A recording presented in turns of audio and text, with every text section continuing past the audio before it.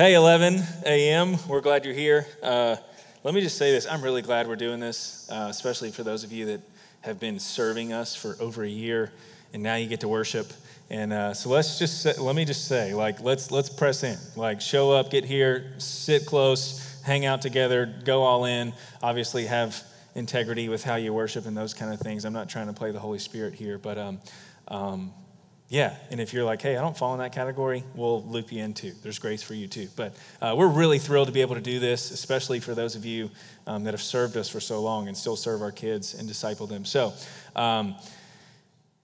if you can't tell, we're diving into Family of Origin today. We started a series last week called Family Discipleship. And if you missed it, you have to, literally, you got homework this week.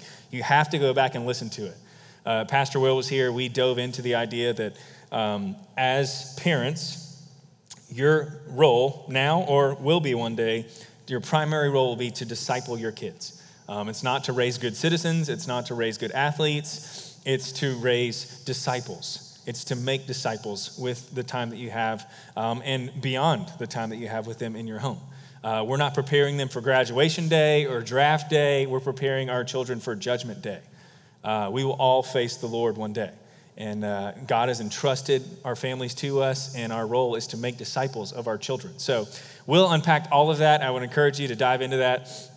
But this morning, we are going to talk about the reality that when we approach discipleship of our children, we do not come at it with a blank slate, right? We do not just show up with no perceptions, with no past, with no baggage, with no trauma, all of those things that you were impacted by your family of origin. And for some of you, your parenting strategy up until this point might have been, I'm going to do the exact opposite of what was done to me.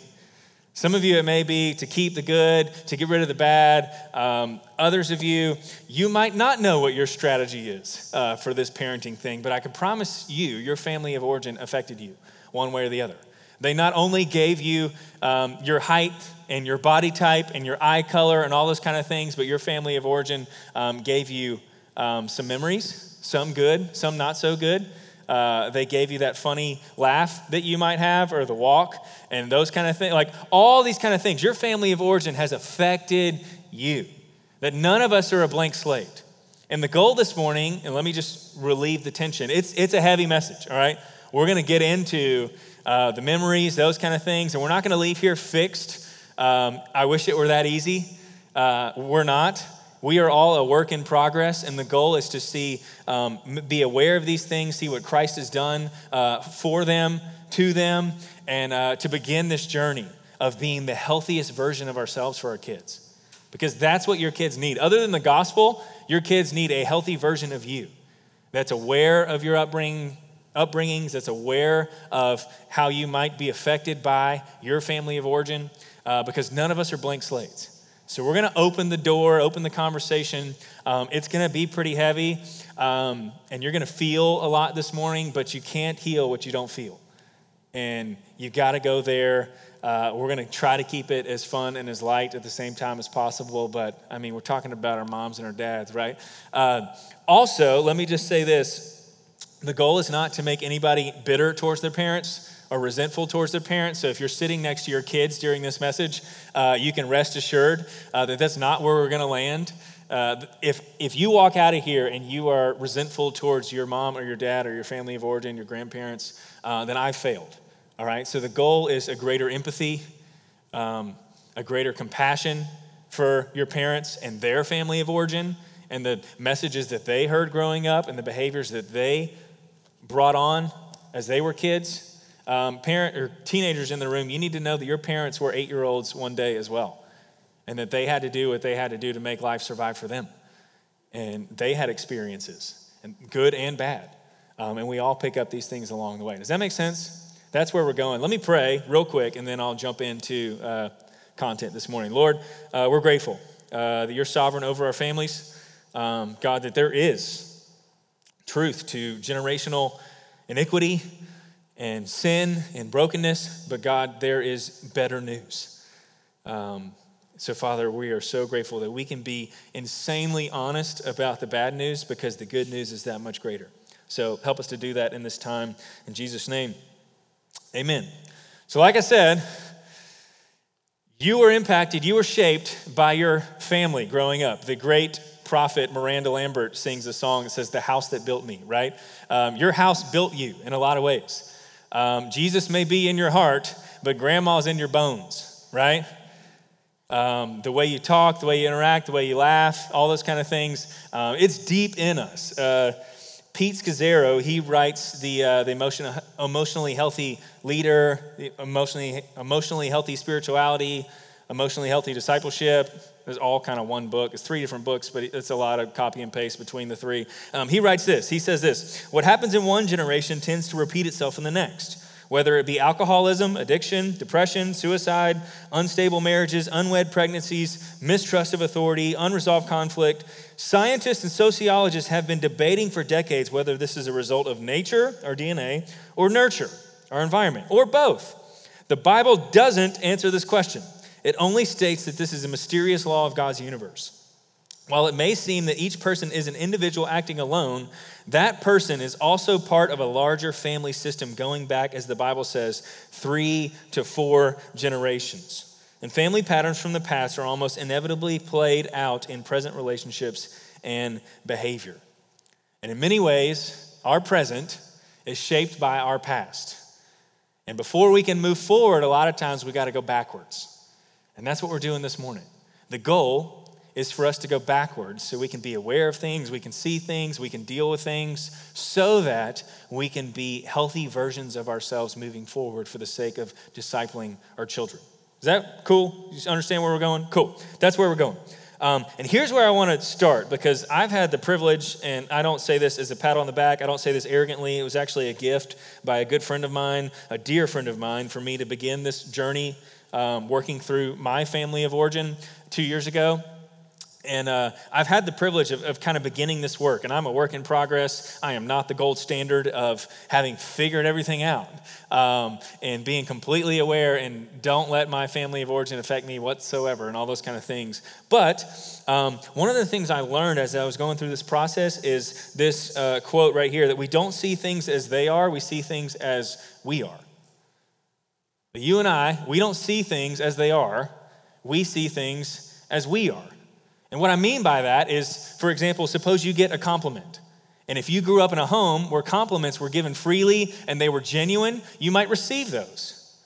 But if you are given a compliment and you grew up in a home where those were used as a manipulation tool, then your response to compliments might be, okay, what does this person want? Why are they being so nice to me? And you may not even be able to receive one of those. Does that make sense? Maybe you were a kid growing up and you broke something, or you were a teenager and you got in a car wreck, and one of 2 things happened. You either run to your parents openly because you lived in an environment of grace and expectations that people were broken, or you beat yourself up. And you cringed and you loathed the idea of going to your parents and admitting what you'd done. Why? Because your parents didn't respond to you, they reacted to you. And those are 2 very different things, right? Response is thoughtful. The emotion matches the level or the weight of the circumstance, and it's aware and conscious of how people will take our response. Reaction is much different, right? It's knee-jerk. Its emotion does not match the level of the circumstance, and it does not care whatsoever about how people will feel when we react. And it changes how you view reality. It changes how you view that wreck or that mess up, that mistake, that compliment, right? We don't see things as they are. We see things as we are. So the goal this morning is for us to begin to figure out, okay, who are we? What have we experienced? What has shaped who we are, the way we are, and so forth. And the reality is, when you think about your childhood, you got many great things, right? Prayerfully, your parents were a huge blessing to you. And by and large, you can look back, my family's this way, that I'm really grateful for the family that I grew up in. But my parents aren't perfect. Teenagers in the room, your parents are not perfect. And the family that they grew up in is not perfect. And there were things as a child, there were some things that you needed that you never got. And the flip side of that coin is there were some things that you got that you certainly didn't need. And one of the most healthy questions, one of the most healthy things you can do as a couple, you can do as a family, is to kind of recalibrate every now and then and ask those two questions, especially in your marriage. Hey, what are some things that you need from me that you're not getting? And what are some things you're getting from me that you don't really need, right? And maybe you ask that with your kids to be more aware so that we can be healthy disciple makers and healthy disciples as we go through this journey. So what happens when you've got children? Think back to when you were 8, right? And there were things that you needed that you didn't get, and there were things that you didn't need that you got plenty of. So what do? We start trying to make life work for ourselves, don't we? Especially if we don't know the gospel. We go and try to control and manufacture on the outside in our circumstances, in our behavior, in our relationships, what's missing from us on the inside, don't we? That's what we do. And we go and we try to make life work. Teenagers, your parents were 8 years old one day and they had to make life work for them. And maybe you grew up in a home where you never felt safe because you saw somebody walk out and you decided from that point on, I never want to feel this way again. So you did whatever you had to do to make sure that somebody didn't walk out. And if that means you had to sacrifice who you were, if you just told yourself, if I could just not nag, or if I could just look past these certain behaviors, if I could just do exactly what they want me to do and be exactly who they want me to be, they'll love me and they won't leave me. Maybe that was the message you told yourself as a kid. Maybe you let someone get really close to you, friend, mentor, parent, and they hurt you. And you decided from that moment on that I will never let someone get this close to me. And you decided that you were going to let people only get so close and then push them away. And then you let them get close again and then you push them away. And what happens is you become an adult if you never identify that and deal with it, and you won't let people into who you really are. Does that make sense? Because we started trying to manufacture on the outside in our relationships, in our behaviors, what we did not receive, what we do not have on the inside. Maybe you grew up in a home where someone told you the real you wasn't good enough. So you decided that you were going to be somebody that was good enough, even though that wasn't all the middle. And you developed insecurities and you just went through life. You went through middle school trying to be who all the middle schoolers said you needed to be. And then you went through high school trying to be who all the high schoolers said you needed to be. And then you went through adulthood trying to be who the world says you need to be. Just trying to win someone's approval and win their love. Maybe you grew up in a home where you had to work for your parents' approval. You tried and you tried and you tried to be good enough, to be smart enough, to be successful enough, and you tried and you tried and you tried, and you put so much pressure on yourself, and then you become an adult, right? And you have kids. And if we're honest in here, some of us are still trying, except now you've got kids and they reflect your behavior, right? They reflect your skills as a parent. So now you put all this pressure that you used to have on yourself on them too. And you've become the very thing that you swore you'd never be. And you're putting unnecessary pressure on your children. Why? Because we didn't get something and now we're trying to manufacture it. Maybe you've given up on approval from your parents and you're just trying to get it from anywhere you can. This is true for me. If we want to be fully transparent here, maybe you grew up in a family where there was always a more important need than yours. And I don't say that as a victim. In fact, I wouldn't change it. I just never dealt with it. I have a sister with autism, and the family that we grew up in, like her autism was the North Star. It was the guiding, deciding factor for our family. And my therapist even said this is very common with families that have special needs children. Was my sister determined how we treated birthdays, what restaurants we went to, where we vacationed, all those kind of things. And hear me, I would not trade it for the world. But what happens is when you're 8 years old and you convince yourself that there's always a more important need in the room than yours, and you never deal with it, as you grow up and you become an adult who looks around and there's always a more important need than mine. And you don't fight for what you want, you lose your voice, you lose your desire to go after the things that you want in life, because you look around, there's always a more important need than the one you have. And like I said, I'm not a victim of it. I just didn't know how to deal with it. So I try to make life work, right? And we all do this. Maybe you grew up in a home where one of your parents wasn't getting their emotional needs met from their spouse, so they had it met in you. And what looked like you being besties with your mom or your dad in middle school and high school and college has now turned into a complete lack of appropriate boundaries. And now you're afraid to establish some boundaries with one of your parents because to them it will feel like losing a spouse all over again because they've been getting those needs met from you. See what happens when we don't identify these things? That these iniquities, as we'll see in a minute in Scripture, they just keep on coming. They keep on coming.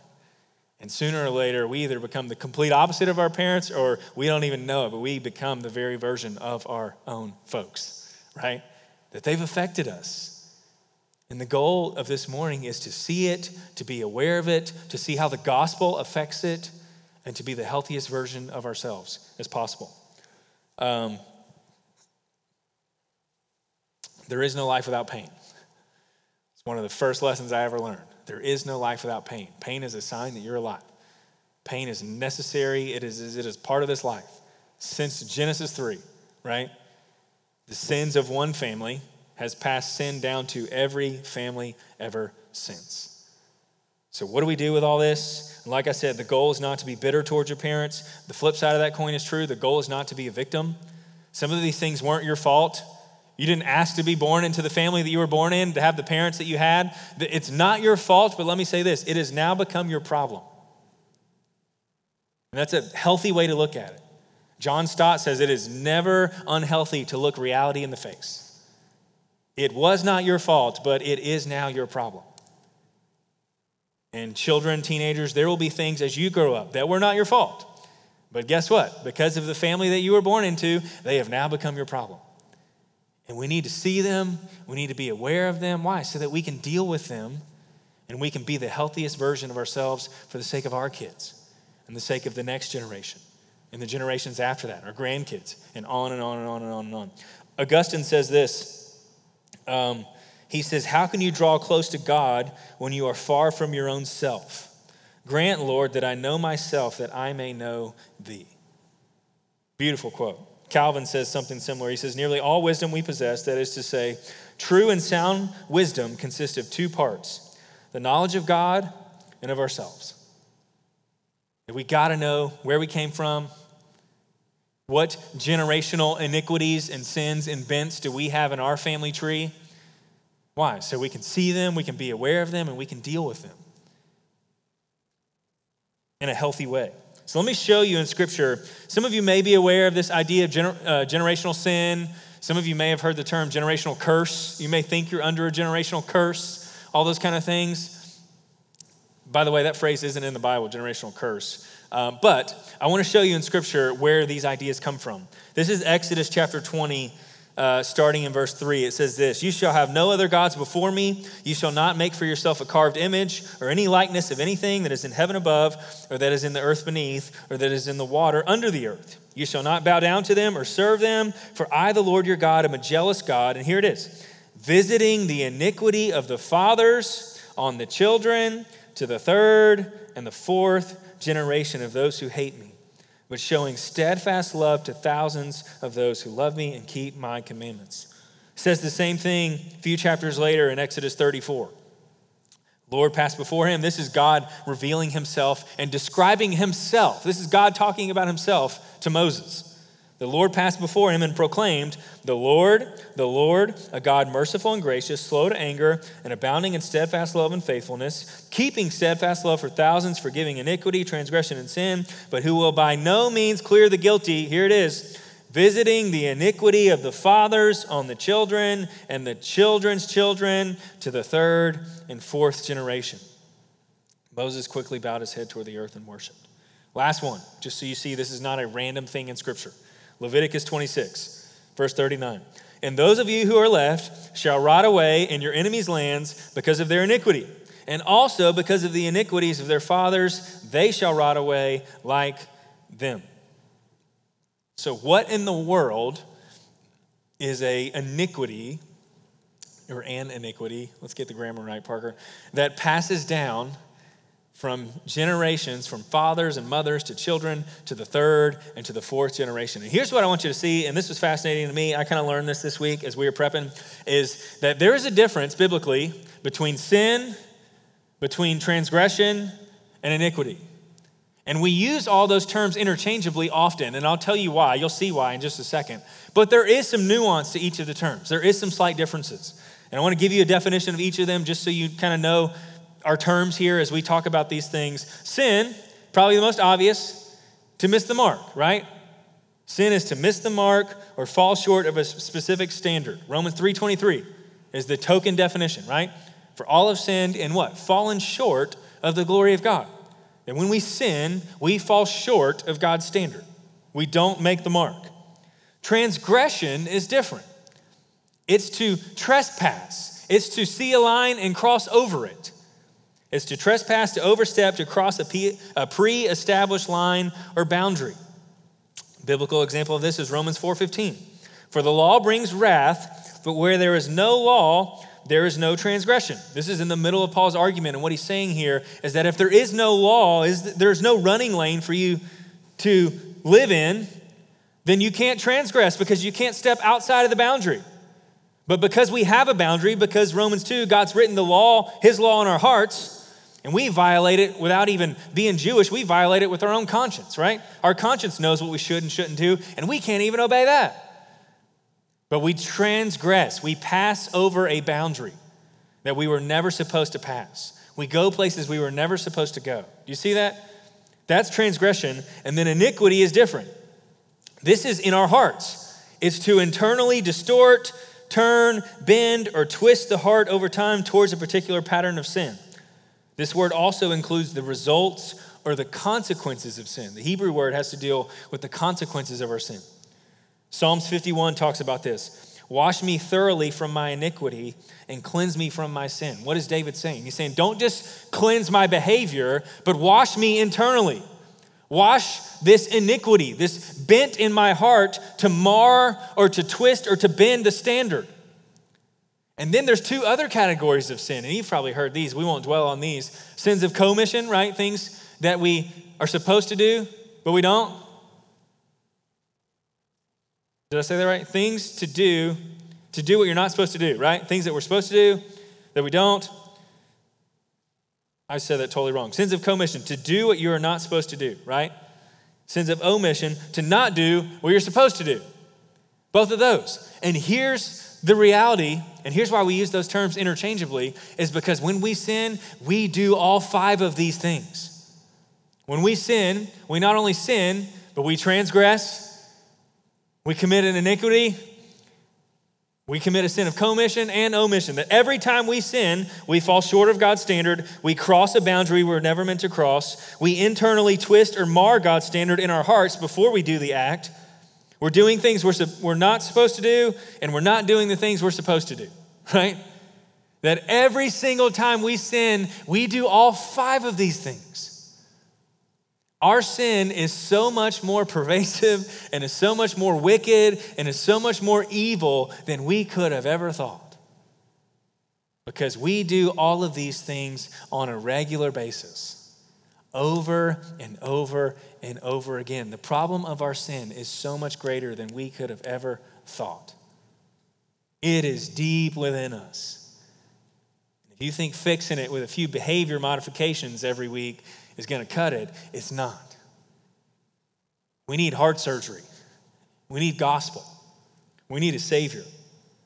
And what's even worse is that our iniquities, these bends towards certain behaviors, marring these standards, they are the things that get passed down to our children, to the third and to the fourth generation. Now, let me clear the air here for a second. This does not mean, and I want to be abundantly clear, that you are guilty for your parents' sin and that your children will be guilty for your sin, all right? That's not what it means. Don't take my word for it. Let me show you. Deuteronomy 24. Fathers shall not be put to death because of their children, nor shall children be put to death because of their fathers. This is a really uplifting verse. Each one shall be put to death for his own sin, right? You're not guilty of your parents' sin, Your children aren't guilty of your sin, which means we can't play the victim, right? I'm not guilty for what they did. I'm guilty for the things that I do. I'm accountable for my own sin. 2 Kings quotes this same verse. But he, Amaziah, did not put to death the children of the murderers according to what is written in the book of the law of Moses, where the Lord commanded. So you've got these people that murdered, and he says this about their children. Fathers shall not be put to death because of their children, nor shall children be put to death because of their fathers. Each one shall die for his own sin. Ezekiel 18, the soul who sins shall die. The son shall not suffer for the iniquity of the father, nor the father suffer for the iniquity of the son. So let me be clear. Each of us are guilty for our own sin. You can't play the victim, but our iniquities get passed down. These behavioral bents get passed down.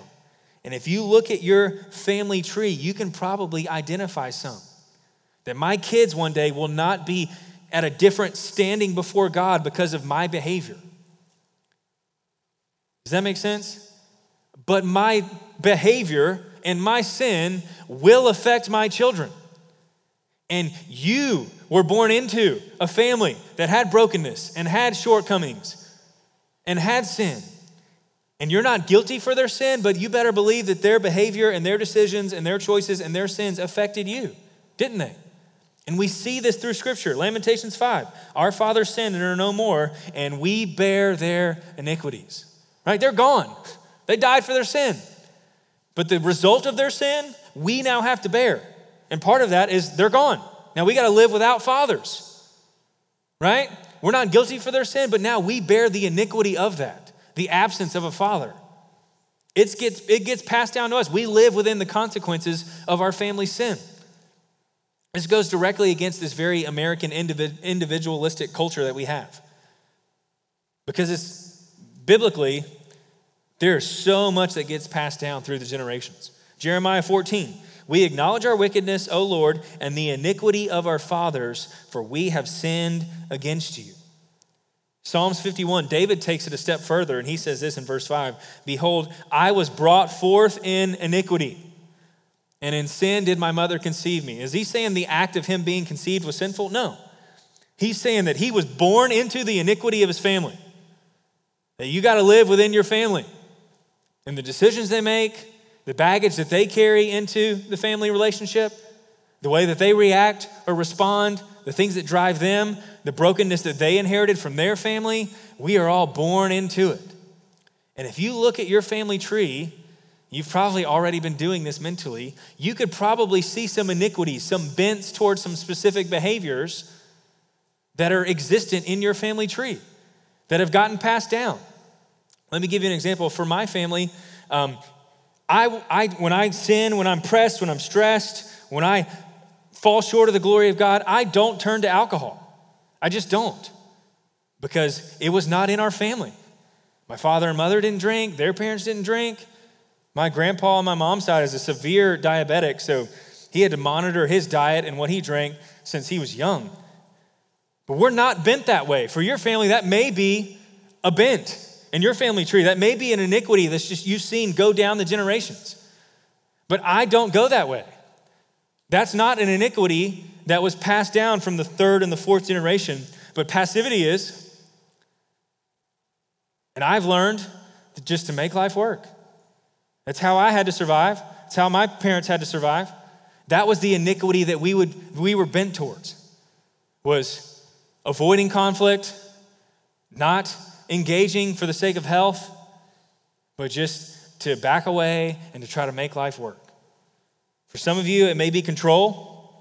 I grew up in an environment where there was lots of control, and I was this is where it gets so crazy. I was so repelling of control, so afraid of control, that I would control people so that they wouldn't control me. And I had become the very thing that I ran from.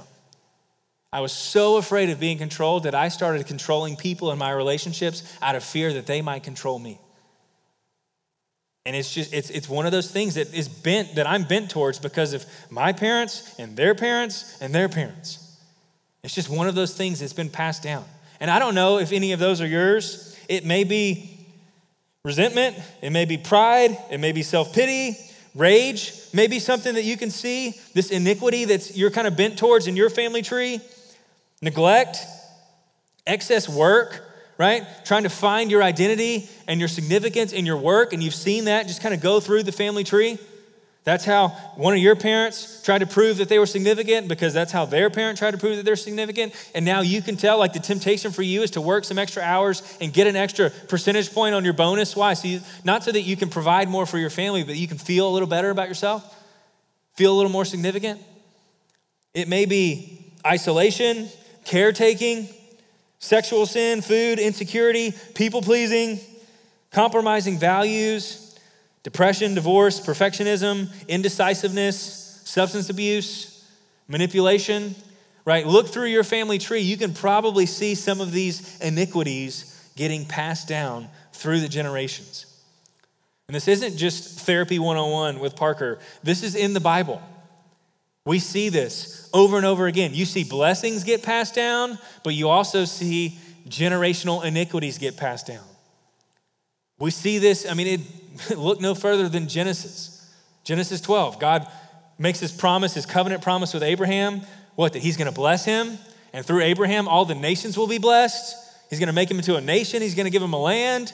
And all throughout Genesis, we see the blessing through Abraham get passed, but we also see lots and lots of iniquity get passed as well.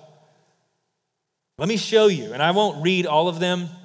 There's like 3 examples. There's many examples. We pulled out 3 for the sake of this message. I want to read to you so you see it with your own eyes. The first one with Abraham and his descendants, but then you see this in David's descendants. You see this in Herod's descendants in the New Testament. We see this everywhere, but I want you to see it in Genesis. This is Genesis 20, starting in verse 1. It says this: From there Abraham journeyed toward the territory of the Negeb and lived between Kadesh and Shur.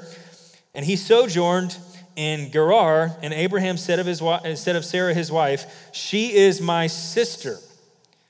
And Abimelech, king of Gerar, sent and took Sarah. So what happens is Abraham is moving towards this land. There's a king there in Gerar, and it's Abimelech. And Abraham is so afraid that his wife is so attractive that they're going to kill him and take his wife. So he lies and says, "She's my sister." And the king takes his wife to be his own wife. And God appears to him in a dream and all those kind of things and says, that girl's married, all that kind of stuff. And the king reacts, and it's a whole situation. The very next generation, Isaac, Abraham's son, goes to the very same place with the very same king. Genesis 26. So Isaac settled in Gerar. When the men of the place asked him about his wife, he said, "She is my sister."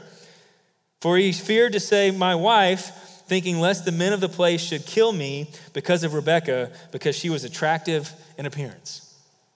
Abraham did this twice. Isaac now does it. Isaac has 2 sons. So you've got lying, this bent, this iniquity that's getting passed down, giving up of your wife.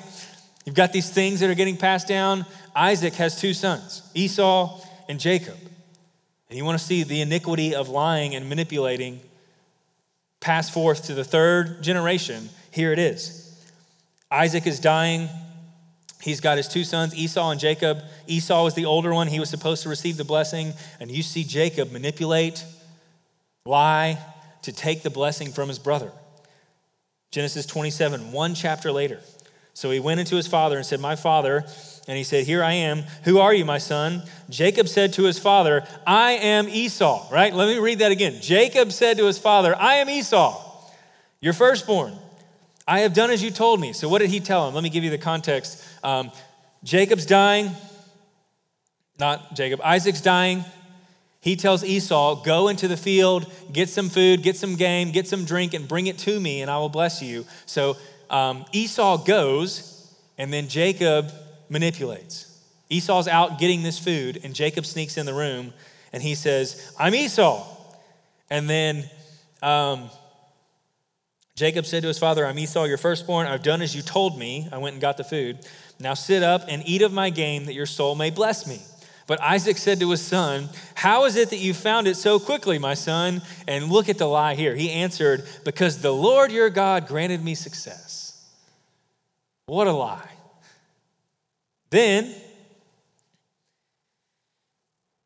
Isaac said to Jacob, please come near that I may feel you, my son, to know whether you're really my son Esau or not. So Jacob went near to Isaac, his father, who felt him and said, the voice is Jacob's voice, but the hands are the hands of Esau.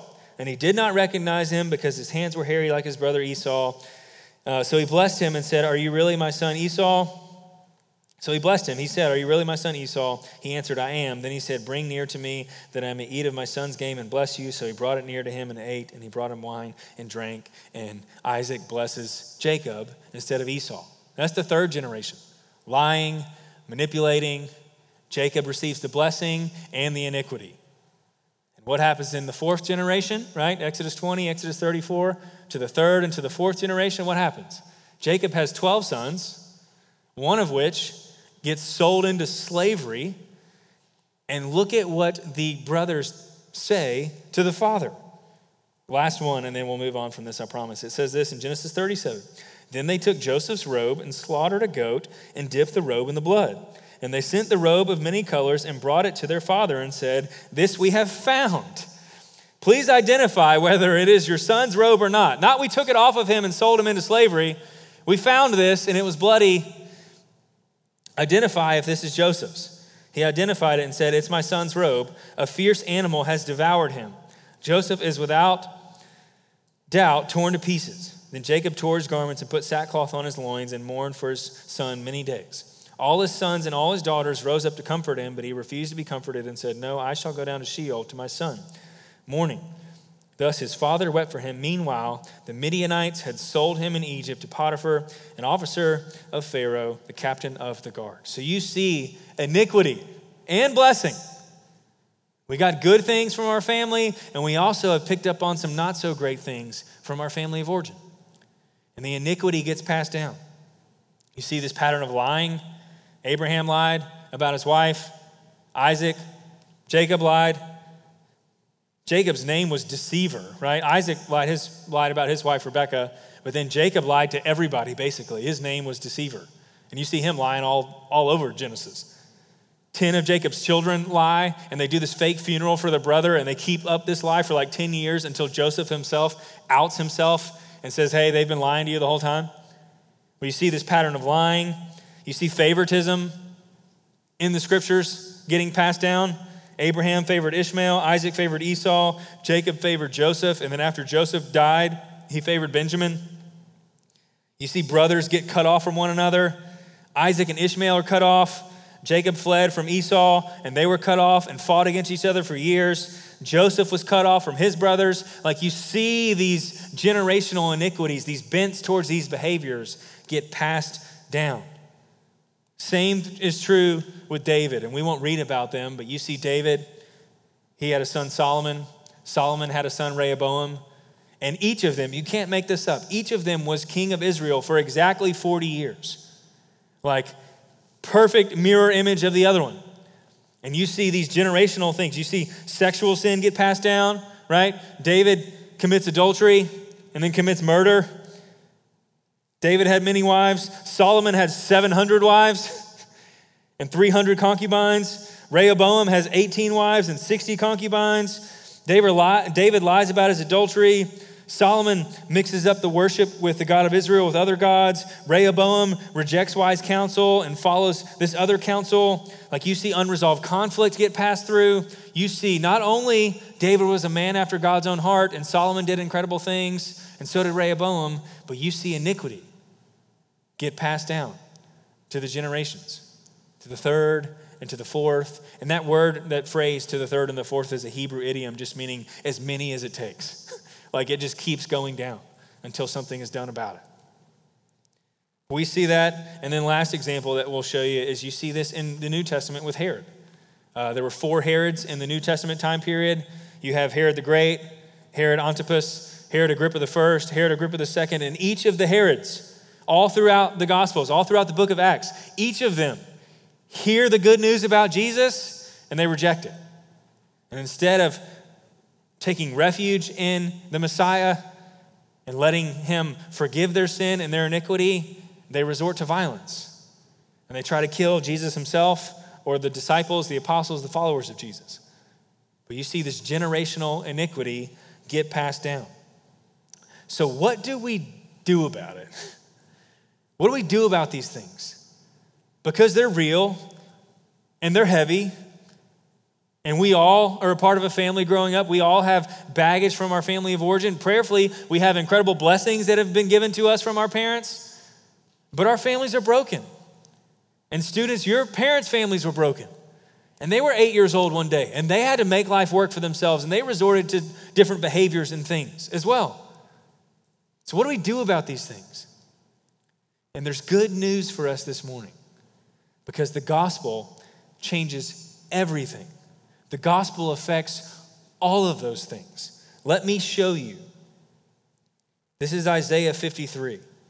It says this: listen for those terms: sin, transgression, iniquity. Surely he has borne our griefs and carried our sorrows, yet we esteemed him stricken, smitten by God, and afflicted. But he was pierced for our what?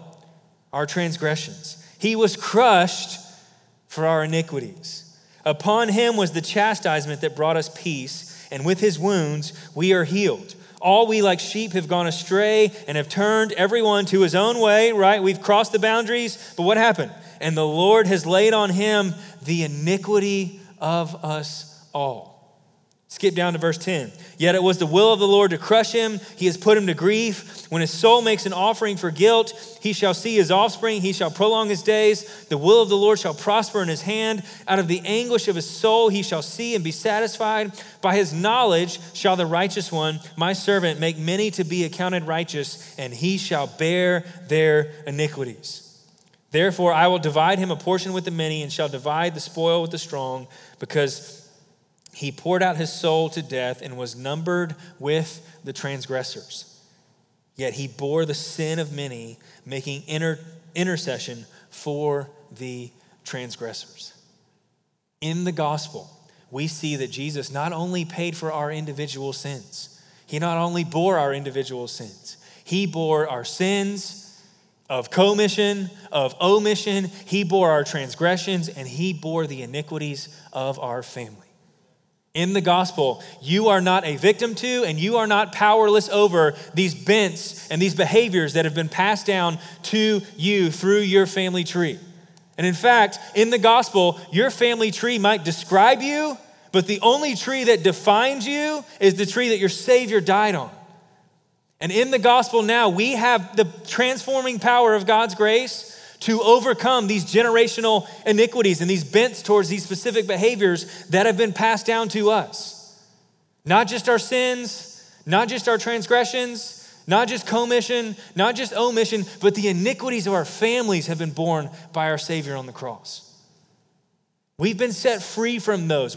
They are powerless over us because of the transforming power of God's grace. You can overcome. But let me say this. You're not bound by them. You're not guilty for them, but they do not just disappear, right? Those bents are still going to be there, but you don't have to give in to them anymore because of the gospel. Does that make sense?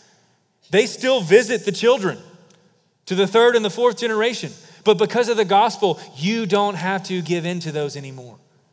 By God's grace, you can be aware of them, you can see them, you can take the good, and you can leave the bad, and you can change, especially if you grew up in just a lineage of sin, of hopelessness. You can change the game for the generations after you because of the gospel and because of the cross.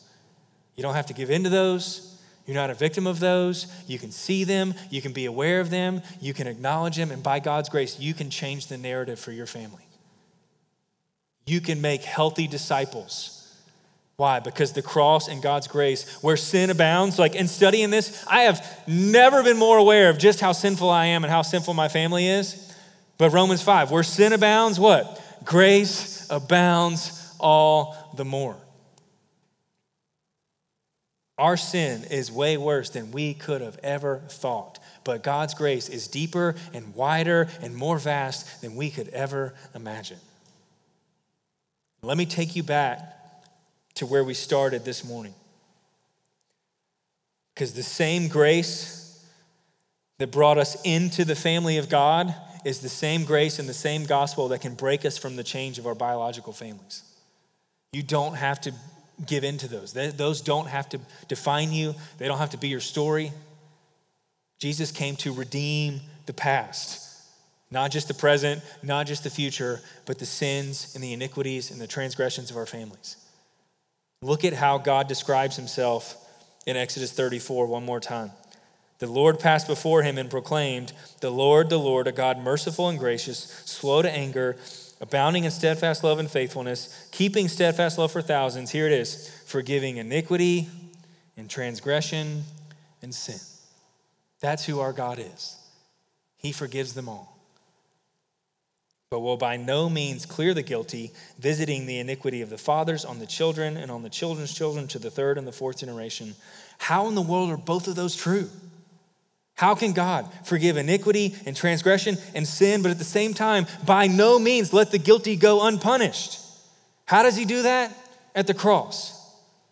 It's where God takes on our guilt and our shame and our iniquity and our transgression, and he paid for it himself so that he could forgive our iniquity and our transgression and our sin. That's how he does it. Exodus 20, look at the scales here.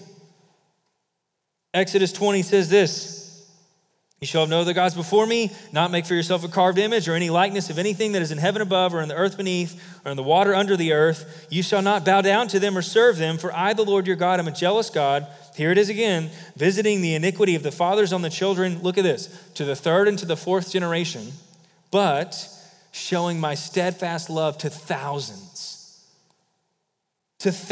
who love me and keep my commandments. Yes, our iniquities go to the third and to the fourth generation, but God's love and his grace and the gospel goes to thousands of generations.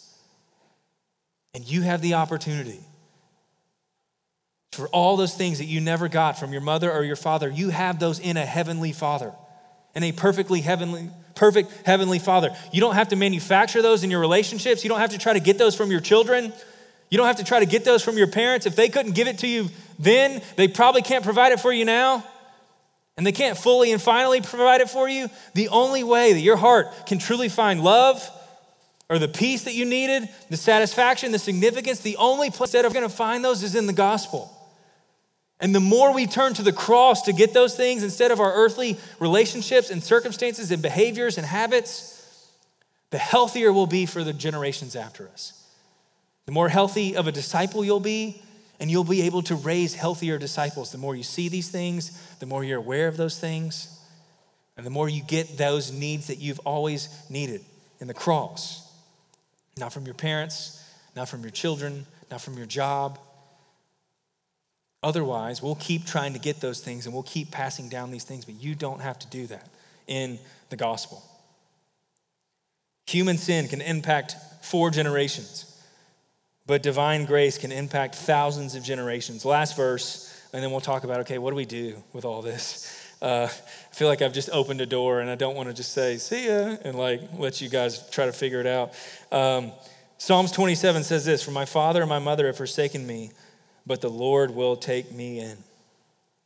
Regardless of what your relationship with your parents or grandparents is horizontally, you've been adopted, you've been chosen, you've been redeemed by your heavenly Father. Which means you can take the steps to try to get reconciliation horizontally because you don't need them to provide anything for you because you already have it in the gospel. Like we said last week, if your goal was to raise smart kids, you might be out of time or you might just have a little bit of time left. If your goal was to raise good athletes, then you're running out of time, or you might be already out of time if they graduated. But if your goal is to raise disciples, and you still have breath in your lungs and the courage to have a conversation, then it is not too late. It doesn't matter if they're in your home or out of your home. You can take some steps to share gospel, to share the love and the grace and the peace of God in your children. You can disciple them as adults if you have to. It's not too late. If your goal is to make disciples, not too late.